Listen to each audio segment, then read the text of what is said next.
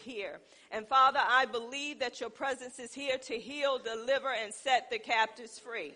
So I thank you for your presence being amongst us. Father, I thank you for the gifts of the Spirit. I thank you for the fruit of the Spirit. I thank you for the Holy Spirit. Holy Spirit, you are truly welcome in this place. Be our teacher, be our helper. Lead us, guide us into all truth. And I thank you, Holy Spirit, that as I open my mouth, that the word of God come out like fire and devour everything that's going on around us. It comes out like a hammer to break the rocks into pieces. It comes out like a two-edged sword. Let there be light. Let there be illumination through this word today, that hearts are transformed, minds are changed in the name of Jesus. God, we just thank you and we just praise you right now. In Jesus' name. And Father, I thank you over and over and over and over again that I have been crucified with Christ. And it's no longer I who live, but it's Christ who lives in me. And you shall get all the glory, all the honor, and all the praise. In Jesus' name, amen. Amen. Open your Bibles with me to Luke chapter 11. And we're going to start at verse 1. Luke chapter 11, verse 1. Let's see what St. Luke has to say. Amen. Luke chapter 11, verse 1. And when we get there, let us say amen. Amen. And it came to pass that as he was praying in a certain place, when he ceased, one of his disciples said unto him, Lord, teach us to pray, as John also taught his disciples. I want to talk about on today, Lord, teach us to pray. God is always bring in this house what needs to be brought into the house. And I want to remind everybody that part of this ministry, Miracle Temple, God has called this ministry to root up and tear down the strongholds off of his people. And we know that the strongholds is areas in your mind that has been built up through your way of thinking. And when we think wrong, we're going to live wrong. And if we don't think according to who we are now that we're in Christ, we're going to live outside of the kingdom. And God wants us to live as kingdom people.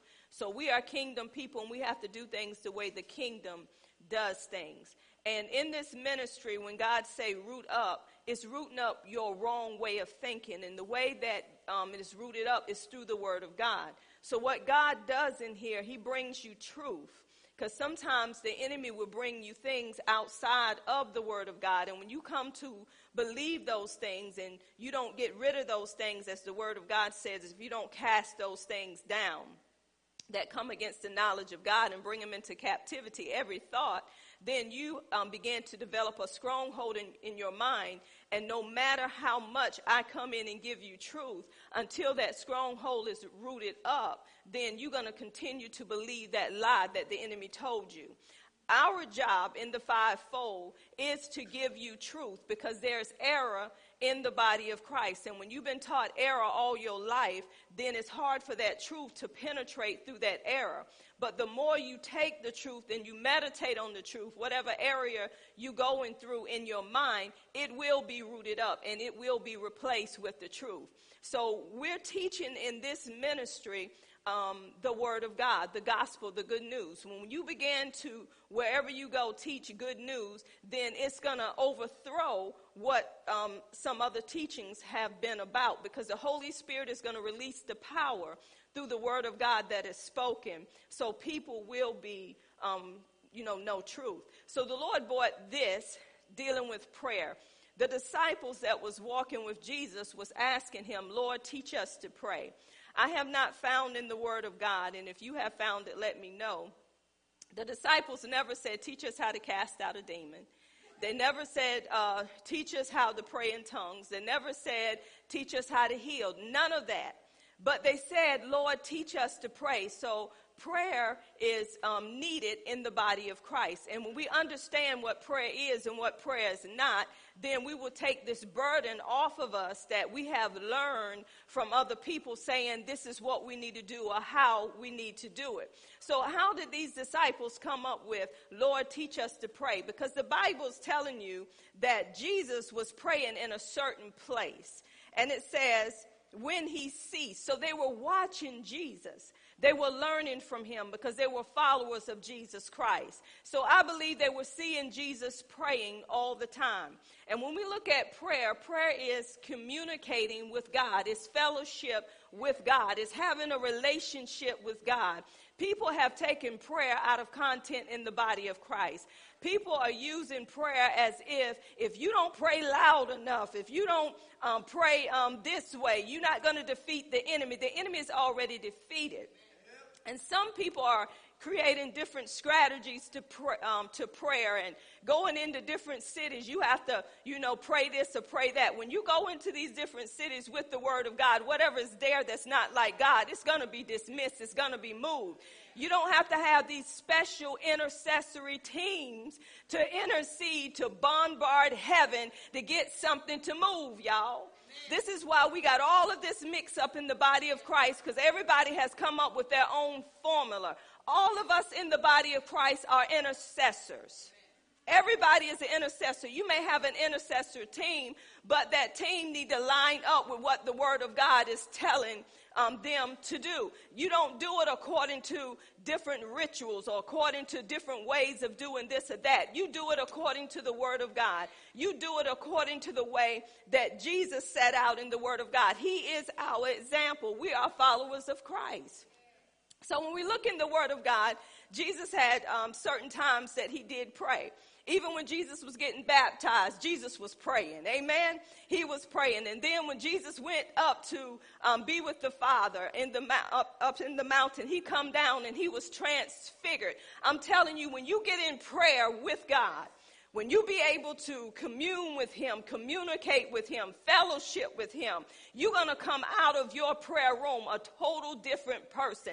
People are going to know change before you open your mouth. Because when Jesus come out of that place with God, his disciples knew there was a difference with Jesus. There should be a difference with God's people when you come out of prayer. You should not come out of prayer worried. You should not come out of prayer fearful. You should not come out of prayer wondering if God is going to do what you ask him to do. That means that you don't even know what prayer is. I'm here to tell y'all that we got to know what prayer is before we assume that we're praying, because some of our prayers are hitting the ceiling because it's not going to God. When we look at Jesus, he also, before he chose his disciples, Jesus spent all night in prayer before the Father. See, some of us make hasty decisions in leadership. We don't talk to God about it. Remember, prayer is communicating with God before you do anything. This is why the Bible says, trust in the Lord. Trust in the Lord. Trust in the Lord with all thine heart. Prayer is dealing with the heart, y'all. It said, lean not unto your own understanding, but acknowledge him in all your ways, and he will direct your path. If you never acknowledge him, how do you expect to get direction from him? That's why the verse say you have to trust in him with all your heart. You can't lean on your way of doing, your way of thinking. See, you got to have a connection with heaven so you can bring heaven down here on earth. We are in this world, but we're not of this world, so we don't do like this world does. We have to stay in communication with God. And the way we do it is simple, y'all. Just talking to God. The word of God say pray without ceasing. That means pray continually. All of us in this room can pray continually. How do you do it? When you go to the restroom, you communicating with God. How are you doing today, God? You're talking with God. In your car, you're talking with God. Throughout the day, you're talking with God. That's what it means, pray without ceasing. That means pray continually. And this is what he wants us to do. He said, I want you to stay in fellowship with me. I want you to stay in communion with me. I want to talk with you. This is why in the Garden of Eden, think about Adam and Eve. They had no distractions, y'all. They had everything that they need, and they was constantly in communication with God. And they had to stay in communication with God because God was the creator. He was Elohim. He knew how things work. He knew how things supposed to be. If you don't stay in communication with him, you will miss it. God reminded me when I was studying this, he reminded me again, Mork from Ork. I said, God, here we go again with Mork from Ork. But he will bring things to you to allow you to see things, that nature is doing to allow you to understand how much communication is important. Y'all remember Mork used to say, nanu, nanu, whatever it was. That means he was communicating with Orkin. That's what they call him, Ork or Orkin, whatever. And what he would do, he would get in a place and he would just call that man's name over and over and over again. And all of a sudden, he was in that place where he needed to be with who he was communicating with. When he got to that place, he was telling him what was happening on earth, how earth was being carried out. And then this one thing he said, I found out that there's loneliness on earth. And he was saying loneliness on earth. He said, yeah, people are very lonely. So he was explaining loneliness, and he was getting his advice dealing with lonely and how different it was from where they were to how earth is. And God showed me that because he said, if you don't communicate with me in your loneliness, if you don't communicate with me in your grief, in your sorrow, you're not going to understand how to overcome grief, sorrow, loneliness. He said, you got to understand that I'm with you always. He said, I will never ever leave you nor forsake you. He said, that's why when you call on me, he said, I will answer you. He said, I will show you great and mighty things that you don't know. But you got to call on me. You got to seek me early while I can be found. You do not wait until a situation come up and then try to communicate with the Father. You have to have communication on a daily basis. Some of us think our lives are going so well, and it may be going well for a month, 2 months, 3 months. It may be going well for a week. But let me tell you, change will come. The enemy will wait for an opportune time to come in and hit you with something that you're not ready for. That's why when you stay in communication with God, that's what prayer is. You begin to see things that you never saw before. God began to show you the plan and the strategy of the enemy, what the enemy want to do on your job, what he want to do in your marriage. He will even show you in an affair in the husband line. That's what communication does. And he'll even show you how to love the man or love the woman, even in the midst of their mess. Why? Because you're in communication with heaven, with the Father. So these disciples saw how Jesus communicated with his Father. When you read in John, the 5th chapter, he talks about how he go to the Father, how he talks to the Father, how him and the Father are one.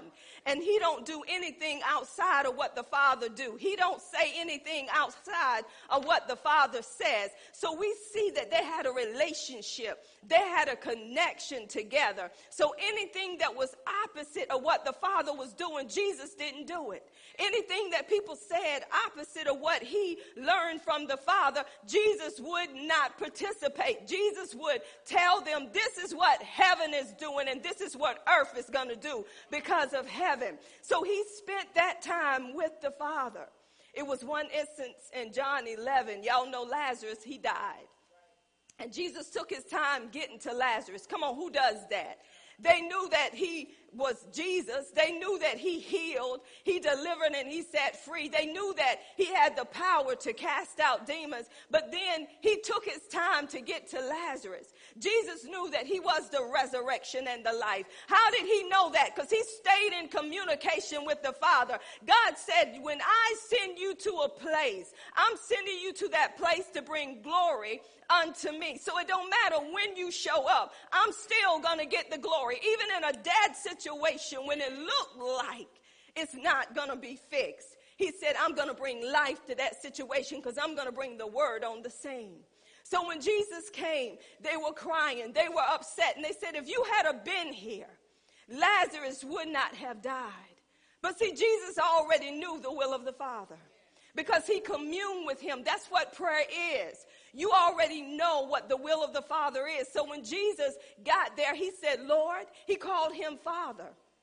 He let the Father know. He said, I know I hear you. He knew that he heard the Father. Why? He spent time with the Father. He knew the Father's voice. And as he began to talk to the Father, he just began to say, Lazarus, come forth. See, he was communicating with the Father, and God was bringing life to that dead situation. It is time for us to have a real relationship with God, a relationship where we take time to really talk with God. Some people look at prayer as you got to be in a certain position. Take whatever position you want to take, but don't use that as a ritual. Some people look like you got to come up to this altar with one knee down and one knee up and hitting the altar. Lord, if it's your will, I know you can do it. You done it for them. You can do it for me, but Lord, if it's your will, you can hear. Hush. You ain't been with the Father. And people are cheering that person on and their knees hurt. And the more you cheer them on, the more they just crank up even the more because they feel like they're bombarding heaven to get an answer. The Bible said he is the answer. So you don't have to do all of that. Anyone who says, Lord, if it's your will, don't know the Father. You don't have relationship with the Father. You're not in fellowship with the Father. I know I got some haters out there. What's up? And it don't matter because God is bringing correction. We're here to root up these strongholds that people have built in their minds all of their life, thinking that they got to follow some ritual for God to come in the house. Come by here, Lord. Come by here. He's here. You know, we used to sing that song and don't even understand what we were singing. Somebody needs you, Lord. Come by here. And God is saying, I'm already here. Everything you need is already here right now. But we pick up these things because it's learned behavior. When you're around somebody and you have a mentor, you watching what that mentor do and you thinking, oh, they reaching heaven because they praying loud, they're praying long. That don't mean a hill of beans, as old people would say. Because the Bible tells us in Matthew 6, when he was talking about prayer, he said, don't be like the hypocrites. The hypocrites are play actors. They are pretenders. He said, don't be like them standing out in the synagogue to be heard by men when you pray. He said, don't be like the one who use vain repetition. That means they have them long, stretched out prayers. Have you ever been in a place and the prayer so long you down like this and you been, they ain't through. And then you're thinking, then it get quiet and you say, amen. Then they start up again. You in the amen, it is so. And then they make it a little higher again, and then you bow back down again. Y'all, especially if you're at a dinner table and you're hungry. Y'all know what I'm talking about. Then that prayer get longer and your stomach don't be feeling good, and you're like, I'm hungry. Come on now. Bless the food. Oh, don't take offense. Don't take offense. See, God is going to teach you a little something today. It ain't how long your prayer is. It ain't how loud your prayer is. It's the heart that God is looking for, people. It is the heart. God is looking for the heart. So God knows where your heart is. Don't try to pray long because somebody pray long. Don't try to pray loud because somebody is loud and you think that they're moving heaven. God ain't deaf. God can hear you in your mind. He's not deaf. Look at your neighbor and say, God can hear well. But this is what we do, y'all, to get attention. This is what we do. Y'all know what we do when we feel like somebody have not heard us. We get loud. And then we get louder. And then we get loud and they say, I can hear you. So we have to understand what prayer is and what prayer is not. And when you understand these principles, when you go different places, when people are doing different things, now you don't want to knock them because they're unlearned, but you want to bring truth to them being unlearned. They just don't know. So this is why we get taught the things of God, so we will know how to carry ourselves amongst other people when we are around them. Amen? So in the Word of God, we see that those disciples wanted Jesus to teach them how to pray. Jesus just communicated with his Father. He just spent time with his father to see what his father wanted, how his father wanted to carry out things. And we should know that God is only going to carry out things by his word. And when we honor the word of God, we're honoring him. And this is what Jesus did. This is what he told his disciples. Now, the Our Father prayer is a prayer that we use, that we go by. We don't just pray that and don't understand what it means. So Jesus began to start out with Our Father, which art in heaven. See, you got to know what Jesus is talking about. Jesus is saying you have to get to know him as your Father. And he is in heaven. Get to know your heavenly Father. Spend time with him. Commune with him. As you get to know him, you know that he's a loving Father. You know that he's a Father that loves you so much that when you come to him, you should know you already have what you asked for before you come. Because he want to make sure that you have everything that you are in need of even before you ask. So all of us have to get to know him as a Father.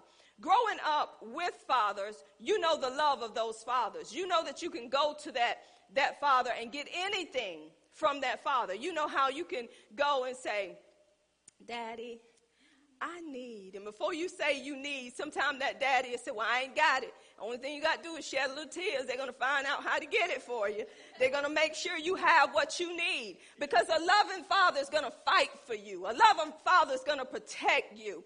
A loving father is going to love you even when you feel like you're not lovable. They're going to let you know how much they love you in spite of how you feel. When you're feeling out of place, they're feeling out of place. When you're hurting, they're hurting. They're there to soothe you, even in the midst of your problems. That's what a loving father does.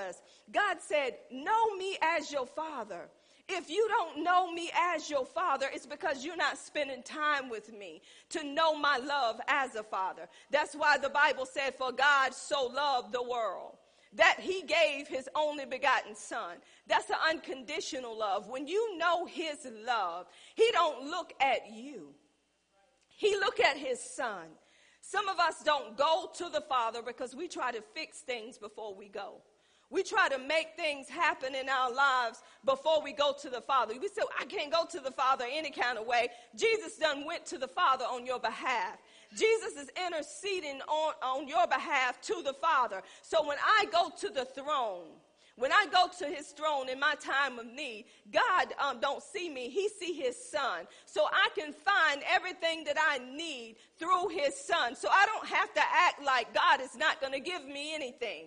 God is giving me everything through Jesus Christ. So I can come to him boldly with confidence and say, Father, I know you love me. Father, I know you already know what I'm in the need of before I ask. But God, you told me if I ask, I shall receive. You told me if I seek, I shall find. You told me if I knock, the door will be open to me. And God, I know the door is open because you love me so much. So I thank you, Father, that the need is already met, God, even before I ask. Why? Because I know him as my loving Father. When you know how much he loved you, you should not be ashamed in coming to him. No matter what you do or how you do it, God is going to love you. But what we do when we got things that's blocking us from God, what we do, we openly confess those things. Why do we do this? We do it so the enemy won't have inroad in our lives. That means that the enemy will make us feel guilty. He will make us feel like God don't love us because we said something we should not have said, or we did something we should not have done. God is going to love you in spite of you. The love that God has for you is not based on you. It's based on his son, Jesus Christ. It's based on the one that died on behalf of us. We could not die to get rid of sin. That's why Jesus had to die on our behalf. So when we stand before the Father, it's not about us. It's about what Jesus done. So get to know him as a loving Father. When you know him as a loving Father, there's nothing that you should be ashamed of to go to the Father for. And this is why the word of God tells us in Matthew to seek ye first the kingdom. When we began to seek ye first the kingdom and the kingdom's way of doing things, the problem is we do seek the kingdom, but we don't seek the kingdom's way of doing. When you seek the kingdom, you got to seek the kingdom way of doing, then all of these things shall be added unto you. Why are we not seeing these things that God has promised? Because we're not seeking. We're not seeking the kingdom the way we need to seek the kingdom. And it's time for us to focus on kingdom. And it's time for us to get into the Word of God and allow the Word of God to get into us. The more you get into the Word, the more you'll be living according to the Word.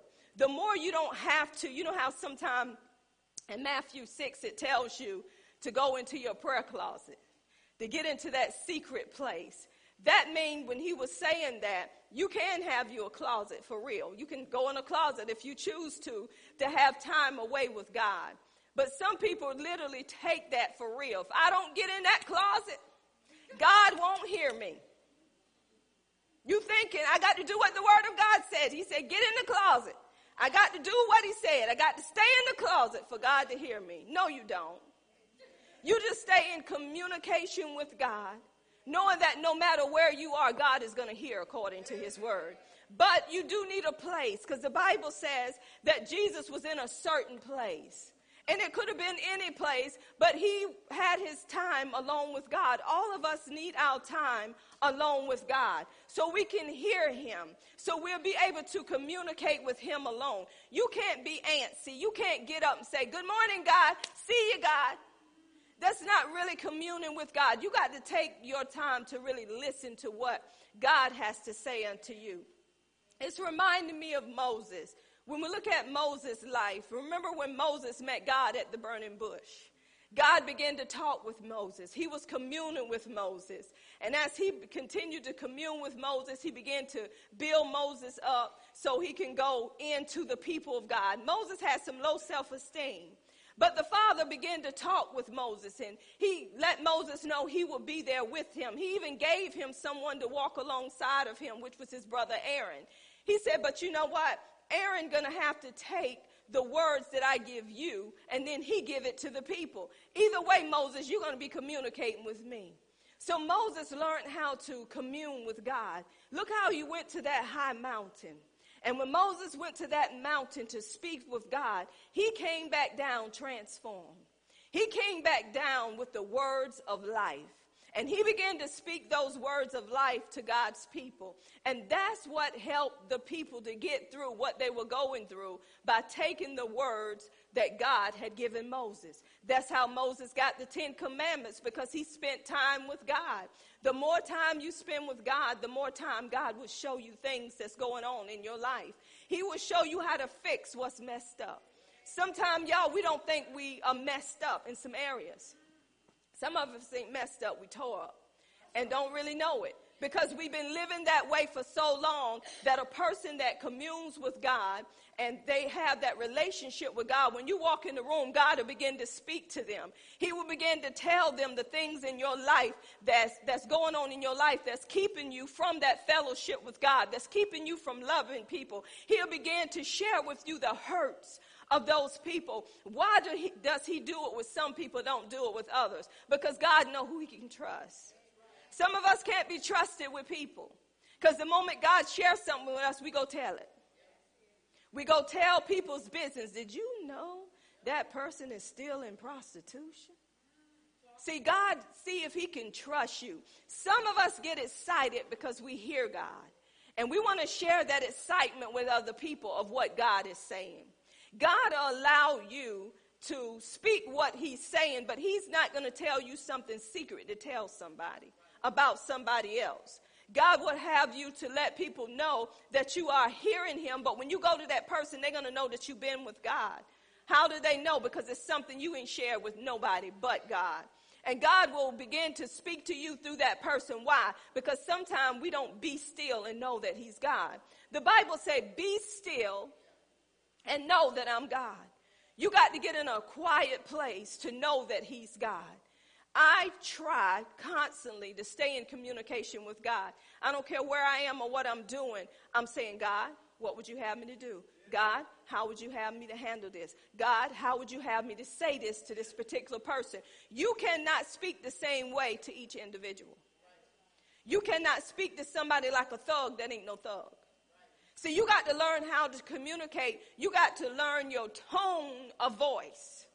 The way you carry yourself, y'all, is a must. If you got a person that's just so timid, a person that just don't understand where you're coming from, you have to say, Father, show me how to meet that person where they are.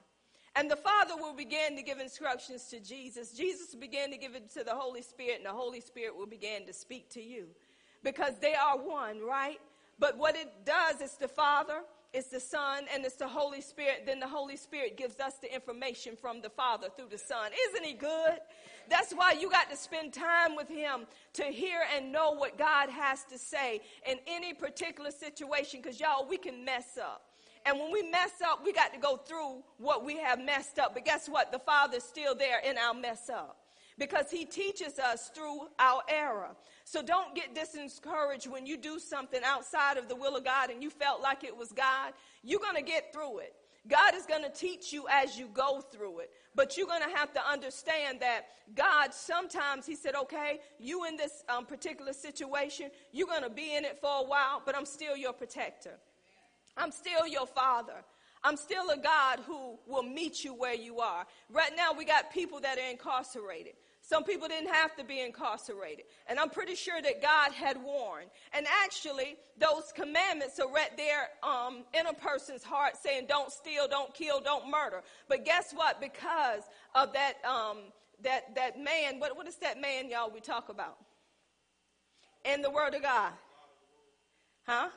Not the God of the world. Remember, before we come to God, we had a man on the inside of us, a driving force, that old man. He was a driving force. Guess what he does? When the law said don't, that driving force that's in you say do, and it stirs it up, and then you end up doing something that you should not do. But guess what God does? He still loves you. He still sends people to you, even the ones that's incarcerated. God has put people on assignment to send them in and out of prisons, in and out of different places, to encourage them in the things of the Lord, to let them know I'm still a loving Father. I'm still going to love you. You can still reach people where you are. So God, that's just how much God loves us. He will still commune with you wherever you are when you begin to accept him with your whole heart. So Moses, he communicated with him, and then he went back and communicated with the people. There is no way that I could teach you. There is no way that I can stand before you if I did not commune with the Father. Because my heart's supposed to be just like the Father's heart. No matter what's going on inside or outside the church, I have to seek him and say, God, how do you want me to handle this? What do you want me to do about this? How do you want me to do this? God, you know what we need. And when God just say, trust me, God said, I'm your supplier. I'm going to supply all of your needs. In the natural, you don't see it. But all of a sudden, you get a peace that comes upon you. Why? Because God said, daughter, I don't want you to be anxious about anything. He said, but through prayer, through communing with me, with supplication. He said, I want you to make your requests known unto me with thanksgiving. See, we leave out the thanksgiving part. We try to bombard heaven, but we're not thankful. We're supposed to give God thanks in all things. Do I give God thanks because I'm sick? No. I give God thanks because I don't have to be that way. Because Jesus made a way for me. So we want to stay in alignment with the Word of God, because we want to pray the Word. When you pray the Word of God, heaven is open. You don't have to beg God to do nothing. It's too many people begging God in prayer. It's too many people keep going to God and going to God. Do you know why we keep going to God? Because we don't believe God. When you believe his word, I'll give you a man that was Elijah in the Bible. In 1 Kings 17, we read this all the time. Elijah was a prophet, and a prophet is a spokesman for God. In the Old Testament, they had to go through the prophets to hear what God has to say. This day, people, this is another era. You don't have to go through no prophet to hear God. People are dependent on prophets. It's a prophet in the house. Let's see what the prophet got to say. The prophet is only saying what the word has already been written. That's what they're doing. But in the Old Testament, they needed a prophet in order to hear what God had to say, because God spoke to the prophets. So God was speaking to Elijah. How did Elijah know that there was going to be no rain for 3.5 years? Because God spoke that to Elijah, and Elijah only spoke what the word of God said. Because in Deuteronomy, the 11th chapter, God told those people, if you do not obey me, he said, you ain't going to have no rain. Elijah was only speaking what the word of God had already said. I want y'all to catch this. Quit trying to create prayer formulas. Quit trying to pray something outside of the will of God. It is not going to happen, Captain. Because you're praying outside of the will of God. Don't try to be an intercessor when you're not in the word. You cannot do anything outside of this word. Don't be trying to pray these faulty prayers, praying them loud, praying them long, and ain't no word in them. You got to pray according to the word. Elijah prayed according to the word of God. That's why it was no rain. And the thing was, when it was time for rain to come, Elijah had his head down. He was in a position of prayer, and he was hearing God, and he told, who was it? Ahab. Was it Ahab? Anybody? Was it Ahab? Thank you, Manny. It was Ahab. I needed a witness. It was Ahab. He told him, I hear the sound of an abundance of rain. It didn't look like it was going to rain. But guess what? He was hearing from the Father. And what he heard from the Father, he began to speak it forth. I want y'all to understand something. When you're in communication with God, and God give you a word, that word has to be spoken for manifestation to come. And when you speak what God is saying, you know that it is the Father that's speaking. He is the creator. And guess what? The worlds are upheld by the power of his word. So everything came together by the power of the word of God. Jesus, he is the word. So when you speaking the word forth, you speaking on the behalf of God. So guess what? They got rain. That's why when we go to the book of James, in the 5th chapter, it said the effectual, fervent prayer of the righteous man availeth much. The effectual, fervent prayer of the righteous man availeth much. Now, why would James say that? Because he was getting to Elijah. His prayer was effectual. It was fervent. When you look at an effectual, fervent prayer, it is a person that's praying with zeal, with the desire. They have that all in their heart. It's a heartfelt prayer. It's a sincere prayer. Why? Because they're going off the word of God. Then James was encouraging y'all. I like what James said in this part. This is what James said about Elijah. He said, Elisha was a man subject to like passions as we are. James 5:17.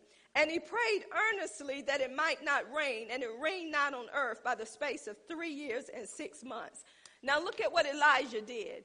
Elijah had such a relationship with God that when God gave him a word, he spoke that word. He trusted God. He believed God. He had faith in what God was saying. So Elijah was saying it's not going to be any rain for 3.5 years. Come on, you have to be in a relationship with God to speak that.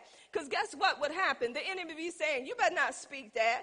You know it's going to rain. Why you lying to them people? But he had such a relationship, such faith in God. He spoke exactly what God was saying, and he went on about his business.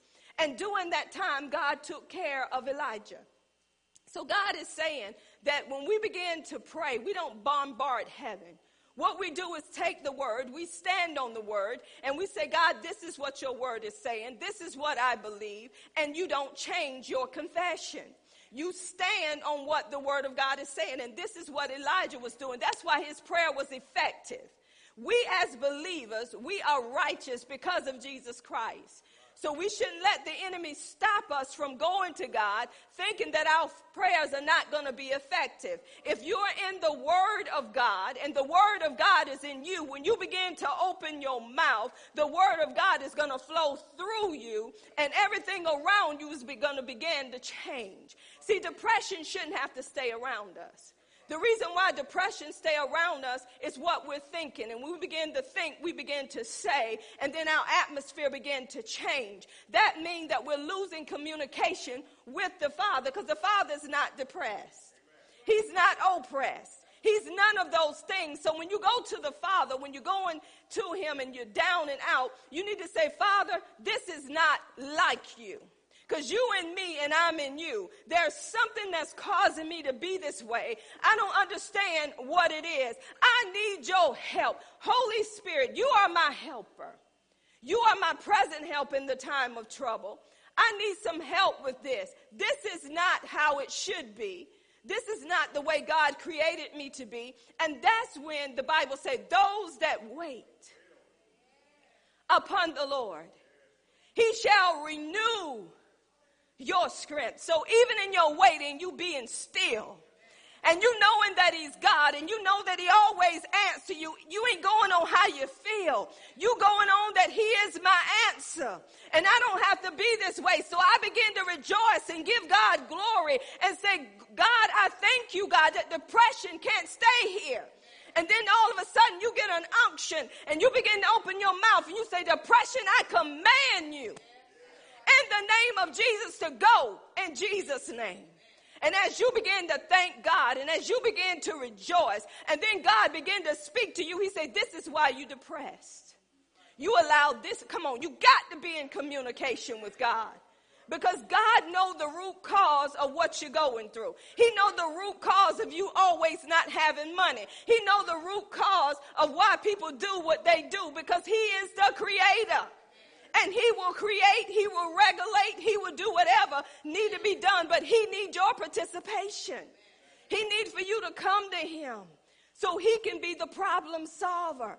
So he can tell you how to handle that situation. Sometimes God says nothing. And if he says nothing, you do nothing. You don't move. If he ain't saying nothing, you do nothing.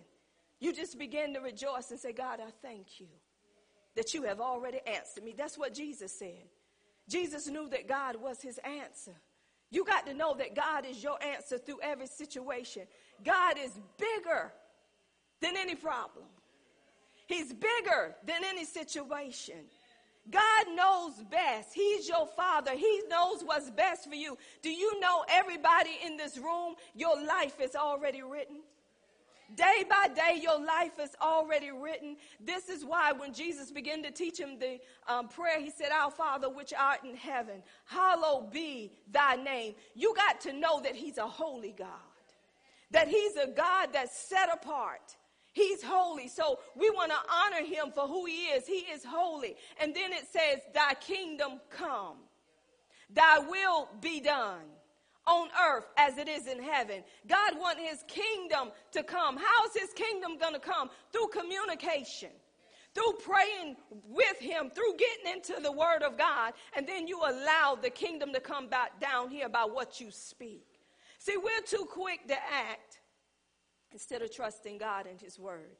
When we trust him and we trust his word, y'all, there's nothing that we cannot do.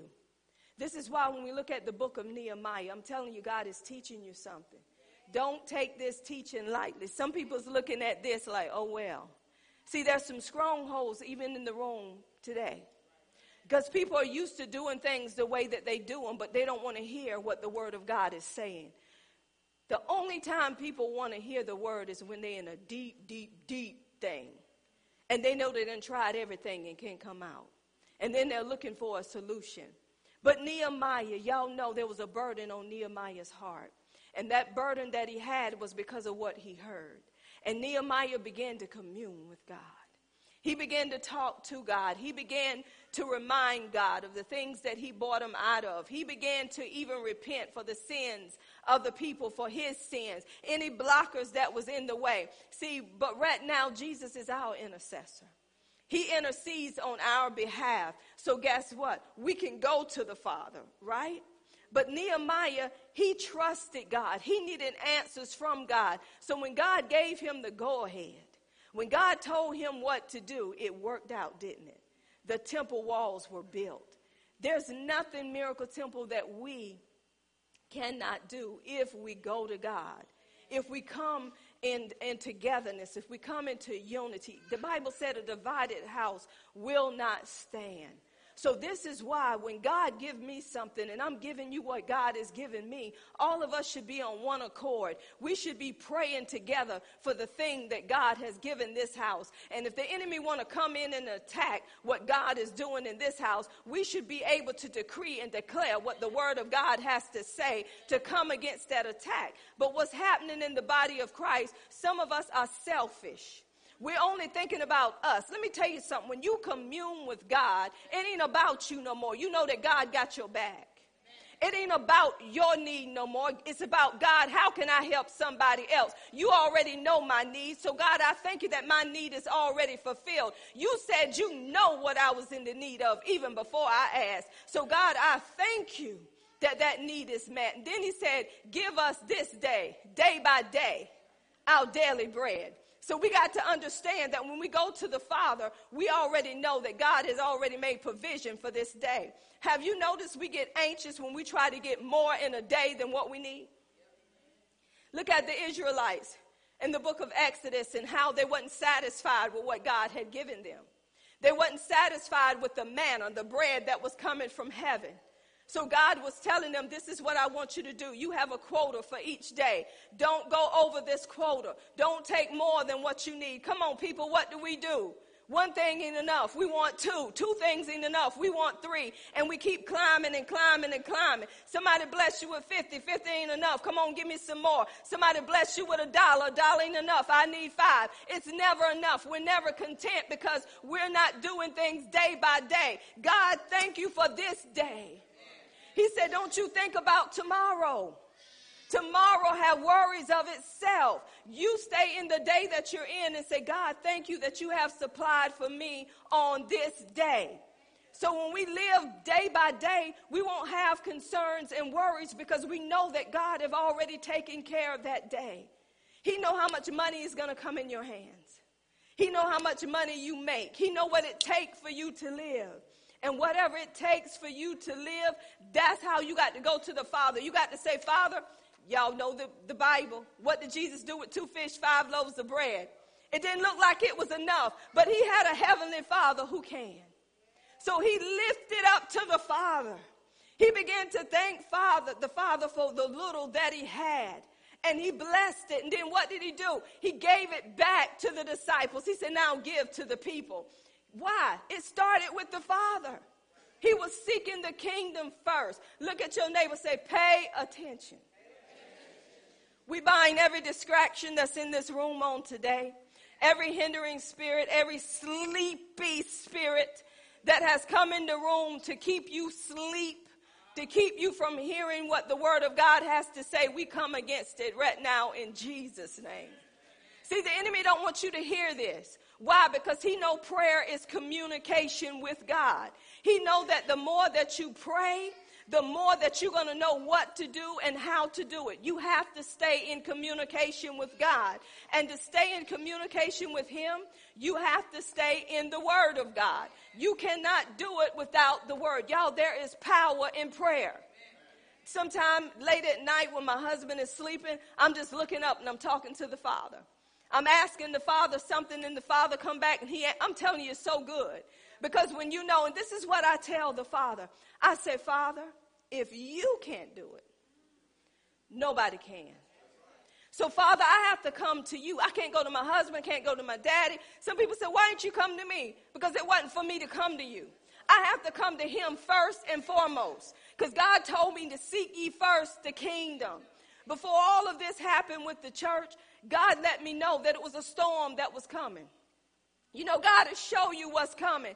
And God showed me myself in that storm. And in that storm, it was like I rolled through the storm. I was seeing the devastation that was happening, but God saw me watching the storm. So God was preparing me for the storm. And when the storm came, I did not know it was going to hit this church the way it hit this church. Church was still standing. But when we come out here, it was leaks everywhere, and we just thinking we just need a roof. Come on, God has a way of working things out.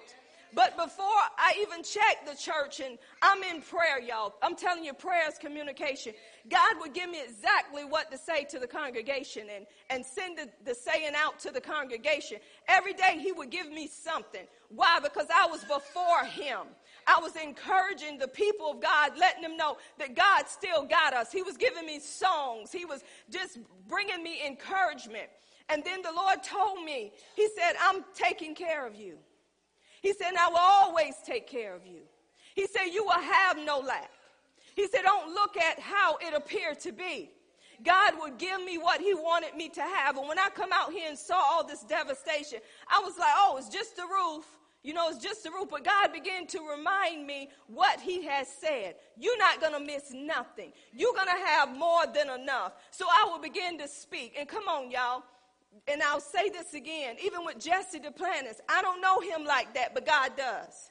When God told me what to say to Jesse, and he told me about what to say, when to send it, and then God said, what I want you to do, he said, I want you to speak, that I'm going to turn his ministry towards your ministry. See, I prayed what God told me to pray. I sent it in, but God said, now I want you to take authority over this. I want you to say that their hearts is turned towards Miracle Temple. I said, okay, God. And I left it alone. Then they're going to call us from Jesse Duplantis Ministry and tell us, we're going to give y'all $5,000. Jesse and Kathy told us to give it to you. Who does that but God? God know what you need. And then immediately the lady said, and we're going to send it overnight. It got here the next day. God know what you need, but you got to be in communication with him to know what God is saying for such a time as this. So after God done that, y'all, when we needed somebody to do the church, we didn't even know that we had somebody to do it. And the Lord reminded me, you got someone down there in that home that can tear out the church. And guess what? They came out here, they tore out the church, y'all, and God used that for his glory. The reason I'm saying all of this, it took prayer and communication between me and God to hear what God wanted to do for Miracle Temple. Everything that you see in here, I saw it before they finished it. Why? Because this is what God wants to be done. And anything that he wants to be done, he's going to show it to you before it's finished. So I had no excitement because I knew what it was going to look like. He showed me every bit of it. Let me tell you, God is so good that he would even touch the heart of the insurance people. He touched their heart and was giving us things that we shouldn't even have got right then. Come on, somebody. God is just so good. He tell you what to do and how to do it. I did not murmur and complain. I just said, okay. And my husband, he would look at me sometimes like I was crazy. Because soon as I would walk in here, I said, what about that? I just look up, what about that? And my husband said, you're going to make sure you get everything. Sure am. Everything I see is what I'm going to ask. They say, you have not because you ask not. And I wasn't asking amiss. I was asking according to my heart. See, we was looking just to get a roof, but God said, I'm going to renovate from all over. It was tore up from the floor up, but God came in here and he did a work. And I'm trying to tell you, this is why the Bible said the effectual, fervent prayer of the righteous man availeth much. See, I knew what my father could do. Outside of what it looked like, outside of what it appeared to be, God was still moving in the midst, y'all. Because you got to go to him as a loving father to know that your need is already met. And our problem is if we don't see it right then, we think God ain't moving. Come on, God done got everything already set up. The only problem is we need to bring heaven to earth. And you can't bring heaven to earth without the word of God. And the more you stay into the word of God and you begin to speak the word, then you begin to get manifestation from the word. But if you give up on the word before you see manifestation, then it looks like God ain't doing nothing. That's what the enemy wants you to perceive, that God is not doing anything. And I'm going to tell y'all, God loves me. He loves me so, so much. And I'm not just saying that, but he does. Because I can go to my father and my daughter Ariel, she was telling me about a trip she wanted to go on. And I always tell Ariel, I say, Ariel, No, you grown, baby, but we're going to see God on that thing. And I left it alone. Arian knows sometimes I just fuss and fuss. I left it alone. I went to Daddy. I went to Father God. I said, Father, they want to go way over there somewhere in South Carolina talking about gutting out houses. You know what's good for my daughter, and you know what's not good for my daughter, so I just thank you that it's already worked out. Lord, if it ain't in your plan, it's already canceled. But I'm going to leave it alone, and I just rejoice. My daughter had told me, she said, Mama, we went to a meeting, they had canceled the trip. Glory. See, I'm just telling her that right now. Mama, they had canceled the trip. Glory. That's all I said. So then she said, but they're rescheduling another. I said, oh, Lord, here we go again. Here we go again. So I just sat there and I said, well, Lord, I'm putting this in your hands. And I heard nothing from the Lord about this trip. Nothing. And I'm saying, okay, but I got some peace about this trip. So my baby went 5 days on the trip, did volunteer work for those 5 days, and I was at peace. Didn't talk to her that much, text her every now and then, but I knew God had her. See, this is what I'm saying. Y'all take this seriously. We're missing out because we're not trusting God and we're trying to do it ourselves. Remember the two men that was praying in the word of God? It was a Pharisee and it was a tax collector. The Pharisee was basing his prayer on what he did. You know, I pay my tithes and I do this. I'm not an adulteress like this man. I mean, that's what we do in our prayers. We compare each other. Well, Lord, you know, I'm a good person. I ain't like that old Eric back there. You know, he be doing this and I'm a good person, Lord. So I know you're going to hear me before you hear old Eric, Lord. Hallelujah. Thank you, Jesus. Because I pay my tithes and I don't do what old Eric do. God done heard me. Eric is in trouble. But old Eric, he get before God and he don't even look up. He just beating his chest. And he said, Lord, forgive me. I'm just a sinner.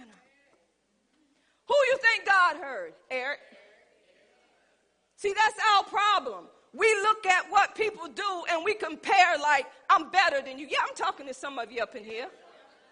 You think you better than that person because you saw this person lie. But come on now. So you saying, Lord, help that person to quit lying. I know I'm over the lying stage, but Lord, I need this bill paid. And then you're leaving like, hallelujah, my bill paid. And it still ain't paid. Because we look at prayer the wrong way. God don't see you. He see his son. So when you go to the Father, you don't have to keep going and going and going. The only reason why you keep going is because you know that God is a God that answers, and you not hearing the answer. You saying, God, I know I need you. It got to be me. So show me what's blocking me. This is the scripture we use to try to get God's attention. Luke 18. And I'm not going to quit teaching until the Holy Spirit says stop. Luke 18. And he spoke a parable unto them to this end, that men ought to always to pray and not to faint, saying, there was in a city a judge which feared not God, neither regarded man. And there was a widow in that city, and she came unto him, saying, avenge me of my adversary. And he would not for a while, but afterwards he said within himself, though I fear not God, nor regard man, yet because this widow troubleth me, I will avenge her, lest by her continual coming she weary me. Now, listen at this. This widow was coming to this judge, being very persistent because it was something that she wanted from this judge. This judge got so tired of her coming to him that he gave her what she wanted. Now, is that not how we sometimes do with our children? They keep bothering you and bothering you and bothering you and bothering you. You be like, here, boy, take it and get out my face. We don't hold our ground, right? We just go ahead and do it because they're very persistent. Now, Jesus is just using this parable, but this is why. Then Jesus went on to say this. He said, and the Lord said, hear what the unjust judge saith. And shall not God avenge his own elect, which cry day and night unto him, though he bear long with them? I tell you that he will avenge them speedily. Nevertheless, when the Son of Man cometh, shall he find faith on the earth? This is why Jesus used this parable. We do not have to keep coming to God over and over again. When we come to God, we come to him by faith. We come to him believing that we have already received what we asked for before we ask. We don't have to keep being persistent with God, because when you know what you already have, you don't have to be begging God for nothing. God is not unjust like this judge. He is a loving Father. He knows what you're in the need of before you ask. He would avenge you speedily. Actually, he already got it prepared before you ask. You're asking God because you know what belongs to you. You know your rights. You know what God has already prepared for you already. So when I go to God, we don't go to God and we don't ask for healing. You thank God that you already healed. We don't go to God and say, God, I'm coming to you and I ask that you heal me. Scratch that word. What you need to do is go to God and say, God, I thank you that I am already the healed, because your word tells me that I am the healed of the Lord. Your word tells me that by Jesus' stripes I was already healed. Your word tells me that he took my infirmities and he bore my sicknesses. Your word tells me that you sent your word and you have already healed me and delivered me from my destruction. So I command my healing because it's already mine. You don't ask God for something you already have. You're going to God because you know what already belonged to you. So when you keep going to God asking him for something that's doubt and unbelief, or you going to him because you don't know what you already have. Y'all, this is why you got to connect with the word. If you don't connect with the word, you ain't connecting with God. And I'm going to tell you something. Now that you're in here today knowing about prayer, you ain't ignorant no more. See, God winks at ignorance, but you ain't ignorant no more. Sometimes God know you don't know about prayer, know how to pray, and sometimes you get it, you wing it. But ain't no winging no more, y'all.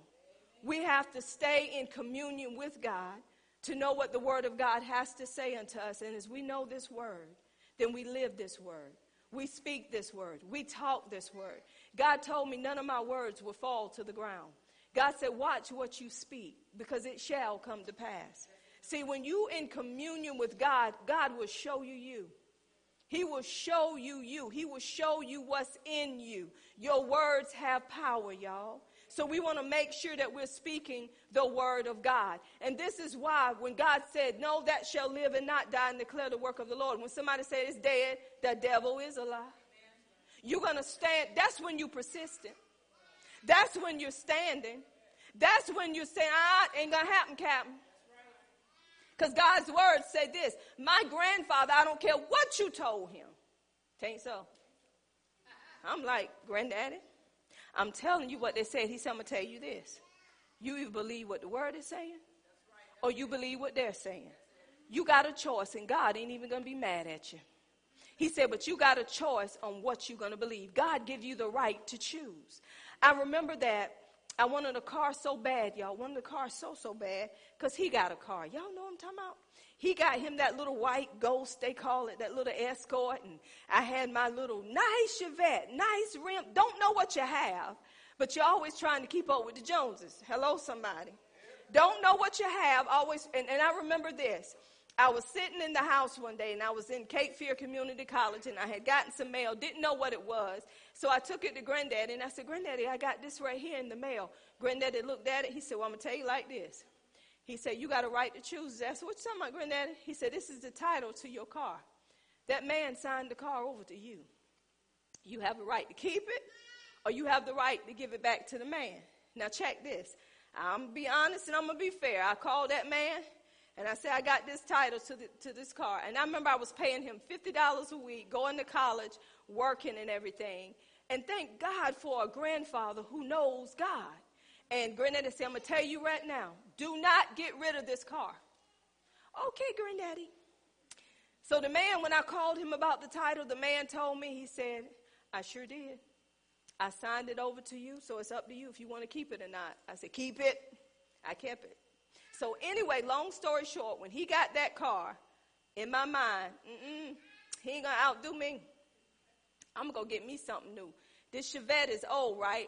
So I'm looking everywhere, y'all, for a car and everything. Let me tell you how you will mess up. You will mess up if you don't listen, because Granddaddy said keep the car. So I went and got a Yugo. Y'all know what a Yugo is? you go. I kept that car for 3 years. Tried to trade it, couldn't trade it. The man bought it on the lot. He laughing at me. He said, "You've been driving this car backwards." I said, "What are you talking about?" He said, "You only got 26,000 miles. You had this car for 3 years." So long story short with the car, could not get rid of the car. Let my daddy drive it one day, and somebody hit him and total lost the car. So daddy said, "Well, the insurance company said that they can put you in another Yugo." I said, "The devil is a lie. I ain't getting in another one." So I kept looking, y'all. Let me tell you how God answered prayers. I was not saved, but when you have people praying on your behalf. But I remember this. God honors your heart because he knows where your heart is, and he will draw you more to him as well, even when you're in your sin, if you will listen. So I remember he was taking me around, and he was so nice, y'all. We was dating then. He said, "You can drive my car." And I said this, yes, I did. I looked at him, I said, "How can I drive your car and you taking your mama everywhere? How am I have a car?"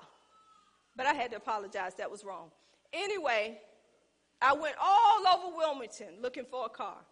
And the last place I went, the man said, "If you give me money down, we'll put you in this car." He said, "You done been all over Wilmington. I see every place you went, and you can't get a car." So he told me, he said, "Wait, let's just talk to your dad and see what happened." On the way home, y'all, I bowed my head. I said, "Father," I said, "whatever you want me to have, that's what I take. And I'm not going to move off of what you want me to have." I left it alone. I got a phone call from my sister. She said, "Where you at?" And I told her, she said, "This man from down there to the Chevrolet place in Wilmington has been trying to get up with you." I called this man. He said, "I got 2 new cars down here. You take your pick of which one you want. You can come back and get it tonight." What am I saying to you? I let go of me, of what I wanted to do, and how I wanted to do it, and I drove off that lot with a new car. I'm telling you today, when you stay in communication with God, some of us communicate more with Facebook than we do God. Some of us wait on answers from Facebook people more than we wait on an answer from God. You know what? I have to say this again. Y'all wake up, smell the coffee. Facebook was made for the devil. We Christian folks are on it because it's free. Hello, somebody. I'm just going to put it out there. See, I done offended somebody already. Now you're talking all in your head. But I'm going to say this. We get on these free sites because they're free. Soon as they begin to tell you you got to pay, you ain't going to be up there long. Because if they tell you got to pay by how much you type, you ain't going to be up there too long. Because you're going to be trying to get your tithes to Facebook because you'd rather be on Facebook than you'd rather be in the church. And I'm going to tell it how it is. Let me tell y'all something. I'm just going to go here because I feel a spirit of loving anger rising up in me. Because I know it's the Holy Ghost. See, he done switched up on you. Let me tell you how I know it's the Holy Ghost. Facebook is hear me, see me, be attached to me. There's nobody on Facebook. Some people don't show a face. But you change your profile picture. Could anybody tell me why? Help me, somebody. Speak now. See, we don't want to talk, right? Why do you change your profile picture? Because your smile look better. Your hair look better. You done lost weight, so you want everybody on Facebook to see how you look. Why do people put pictures on Facebook that they're in the emergency room? Why do people put pictures on Facebook of everything each child do? Why do people put pictures on Facebook of what they do and how they do it? They want to be seen, heard, and attached to, or love you to the moon and back. Why do we do that, people? Come on. I'm rooting up. Every now and then you might put something God said to throw people off. But the truth is, hear me, see me, be attached to me. People want you to be in their space. And if you don't say nothing good, people up there posing like crazy. And don't you know people lying to you on Facebook? They tell you look good and then talk behind your back. But we believe those lies because those are strongholds coming through Facebook to keep you in bondage to Facebook. Then we get hurt because your friend done something that they didn't invite you to do. And you seeing them all over Facebook. Why they ain't invite me? I thought I was your friend. You were never my friend. You just clicked me as a friend. You don't know me like that. We stay in communication more with Facebook than we do with God. People even got prayer chains on Facebook. People tapping into them prayer chains and don't even know about prayer, ain't even in the word and saying amen, it is so. Nobody want to talk about that. Long as people say I look good, I feel good. Nobody don't give me a comment, I'm mad.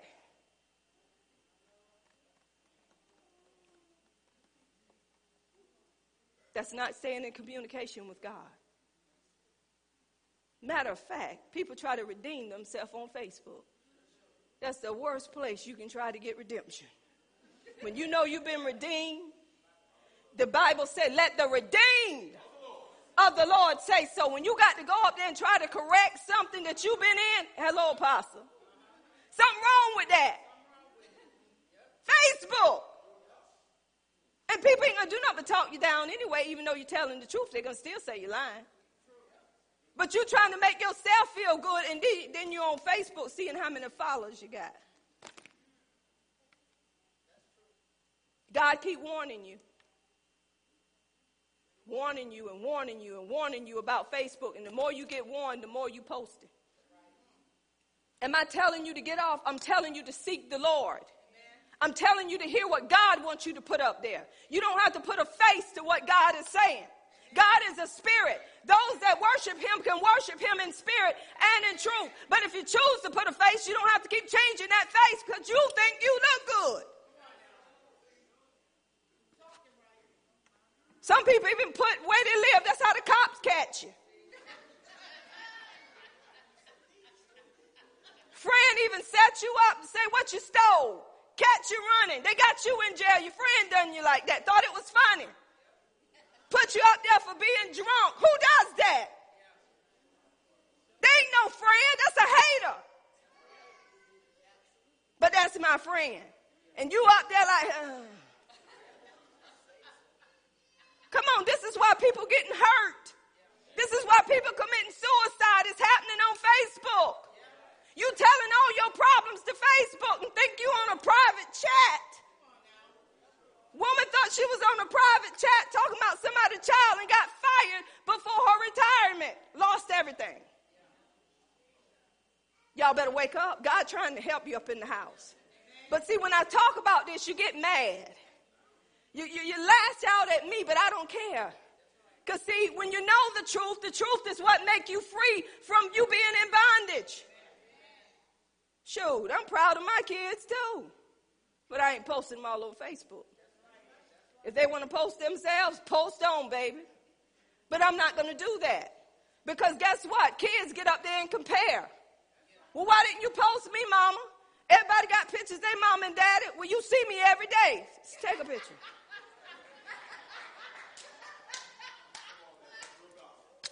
Can't go nowhere without seeing your face. Girl, you caught the wrong angle. You know you shouldn't got the front. Come on, let's just be real. Deliverance is available for you and you and you. Some of you ain't hiding behind Facebook, you're hiding behind Instagram. The Twitter have a face? It does. It does. Really? Ooh. So what am I saying today? Stay in communication with God and you will know how to treat Facebook. Right? Stay in communication with God and you'll know what to say on Facebook. Some people get on Facebook because they're bored and they don't have no social life. They get bored and they go scrolling to see what everybody else is doing. And surely you will find out. Because people have followers. I'm going to say, leave it at this. Know whom you are following. That's what all of us. Miracle Temple have a Facebook page, and I'm going to tell you the honest to God truth. Y'all, I screw up something on Facebook. I have to ask the pastor sometime, what I do? You will screw something up. You got to be careful, y'all. Use it righteously. That's what I'm saying. Don't get caught up on Facebook finding out things. Anybody who puts you on Facebook to make you look bad, that ain't love. You know why they make you look bad? So they can look good, acting like they done something for you. They ain't done nothing for you, but made you have low self-esteem. Don't fall for them lies. So stay in communication with God. Learn to spend time with him. Y'all, don't just do it a little bit. Do it all day. Get your private time with God. I have a particular area I sit in my living room. Bless my daughter's heart. When she come home, she take my little chair. But I sit there and me and God just have communication. And I just sit there and talk with him and just hear what he has to say and just love on him. Sometimes I hit a little tune. I may be all out of tune, but God know my heart. And that's a special place for me and God. So what am I telling you? Please, get in communion with God and you know where to be, when to be there, what to say, and how to say it. And when you stay in communion with him, you'll know when to apologize, even when you think you don't. That's why we need to stay in communion. Go to 1 John, and I'm going to close after this one. 1 John 5. Listen at what John is saying. Isn't the word good? 1 John 5:14. And this is the confidence, the assurance that we have in who? In him. When you have confidence, assurance in him, that if we ask anything according to his will, he hears us. This is the confidence that you're supposed to have when you go into him in prayer. That if you ask anything according to his will, he hear you. And if you know that he hear you, whatsoever you ask, you know that you have the petition that you desire of him. You got to know, y'all, that if you ask in according to his will, it already belongs to you. You don't have to borrow, just beg God. Because when you know what God has said, there's no begging in that. You just begin to speak out what God is saying, going on about your business, rejoicing, giving God's thanks, and say, God, it may look this way, but that ain't what you said. So, God, I give you glory, honor, and praise to what you said and how it's supposed to be. Last testimony. I remember my son Jeremy was looking for a job, and God knew his heart, but God knew where Jeremy needed to be. Sometimes we go on jobs because of this. We think money is what saves us, but it's not. We learned that the love of money is the root of all kinds of evil.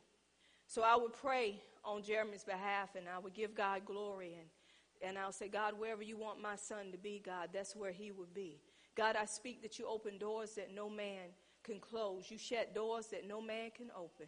I thank you for that job right now in advance. And that was my prayer for Jeremy. And I remember one day I was on the porch, and I was just talking to God, and God said, speak today that a job is open for Jeremy. So I spoke what God told me. How about the man that was general manager ended up calling Jeremy and said he was looking through applications, and his name popped up.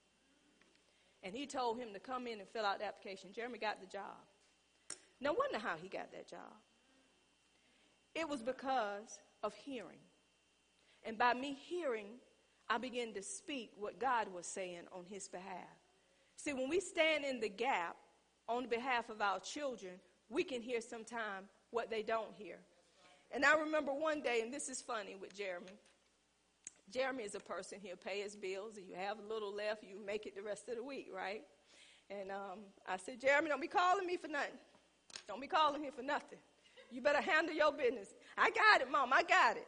So I was praying that day, and all of a sudden I had an open vision of Jeremy. And I could hear, Jeremy is hungry. It was funny. I heard, Jeremy is hungry. So I said, oh, my baby hungry. He must need some money. That's what I was saying. How about he was doing a job that week, and Jeremy called his daddy and said, Daddy, guess what? He said, I was doing a job, and this Mexican come up to me after I finished the job and handed me some money. Out my hand, it was $40. Look at God. Look at God. So I called Jeremy. I said, Jeremy, I was in prayer, and I saw you, and it was like you were hungry today. He said, Mama, I was down to my last $8, and this man, he come up to me, and he gave me $40. Y'all, see, we laughing. But I'm telling y'all what prayer would do. God would show you your children. He would show you the need that, y'all don't hear what I'm saying. I didn't say that to make my son look bad. I'm saying it because I'm rejoicing to know that God met my son's need because God showed me.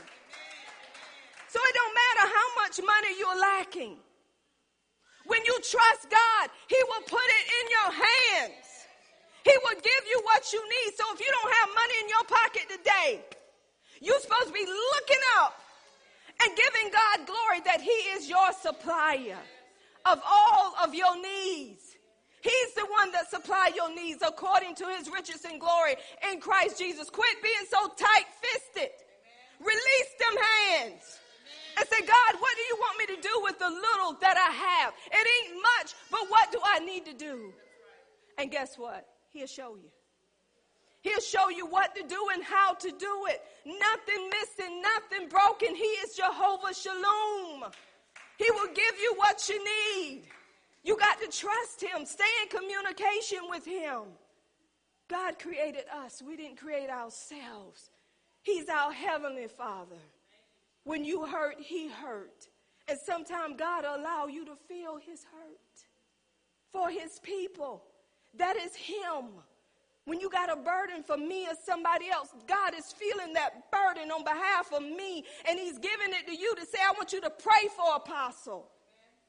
But some people don't want to pray for nobody. But that's how God does it. He put people on your heart because he loved those people, and he wants you to be trusted. He trusts you with those people he's given you. Lord, teach us to pray, so it won't be such a hard task. Because sometimes in prayer, y'all, some people dread it. Some people think they prayed for 30 minutes. It's been 5. Because they're trying to do it their way. But when you communicate with God, you look up, you done been there for an hour or 2 hours. Just you and God talking. Just you being in your word, and you can feel the peace, the joy, the love, the security, the protection. And you're not anxious or concerned because you know your Father has it. So, Lord, my prayer is today that everybody in this room have heard from heaven today. And everything that they have heard, God, we thank you that they take it to heart. And we thank you, God, that they go back through this teaching. And, God, they spend that time and they commune with you on a daily basis. And, God, whatever spirit that has been sent to bring distraction, God, to keep them from seeking ye first the kingdom of God, God, I tear it down and I root it up right now in Jesus' name. And we thank you, Father God, for doing far and exceedingly and abundantly above all that we can even ask or think, according to the power that now worketh in us. So, Father, I thank you today that we're lenders and not borrowers, that we're above and not beneath. I thank you that we're blessed in the city, we're blessed in the fields, we're blessed in our storehouses, we're blessed in the fruit of our wombs. Everything our hands touch is blessed. You have given us the power today to get wealth. So I thank you for all of that today, and you have blessed us with all spiritual blessings in heavenly places through Christ Jesus. And I call them forth right now in Jesus' name. And Father, I thank you that it's sealed in Jesus' name and by the blood of Jesus. And I speak healing today to every person in this room body that's going through pain, that's going through any sickness or any disease. I speak healing to your body. I say be healed, be made whole in Jesus' name. Every tissue, every organ, every cell, every vital sign, every muscle, every tendon, every bone, every joint, every marrow in your body now functions the way God has created them to function. There is no malfunction in your bodies on today, in Jesus' name. And God, I speak right now that every need in this place has already been met, in Jesus' name. Come on and give him glory. Hallelujah. Isn't God good? Doesn't God know how to come through and let you know what to do and how to do it according to his word? Y'all don't take it lightly. Could we have the announcements at this time, please? The announcements.